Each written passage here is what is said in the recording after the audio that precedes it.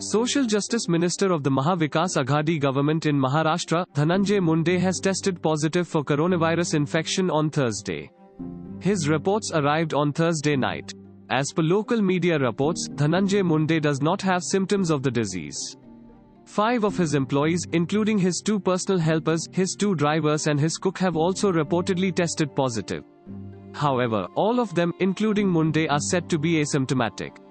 Thanks for listening to the latest news Suno.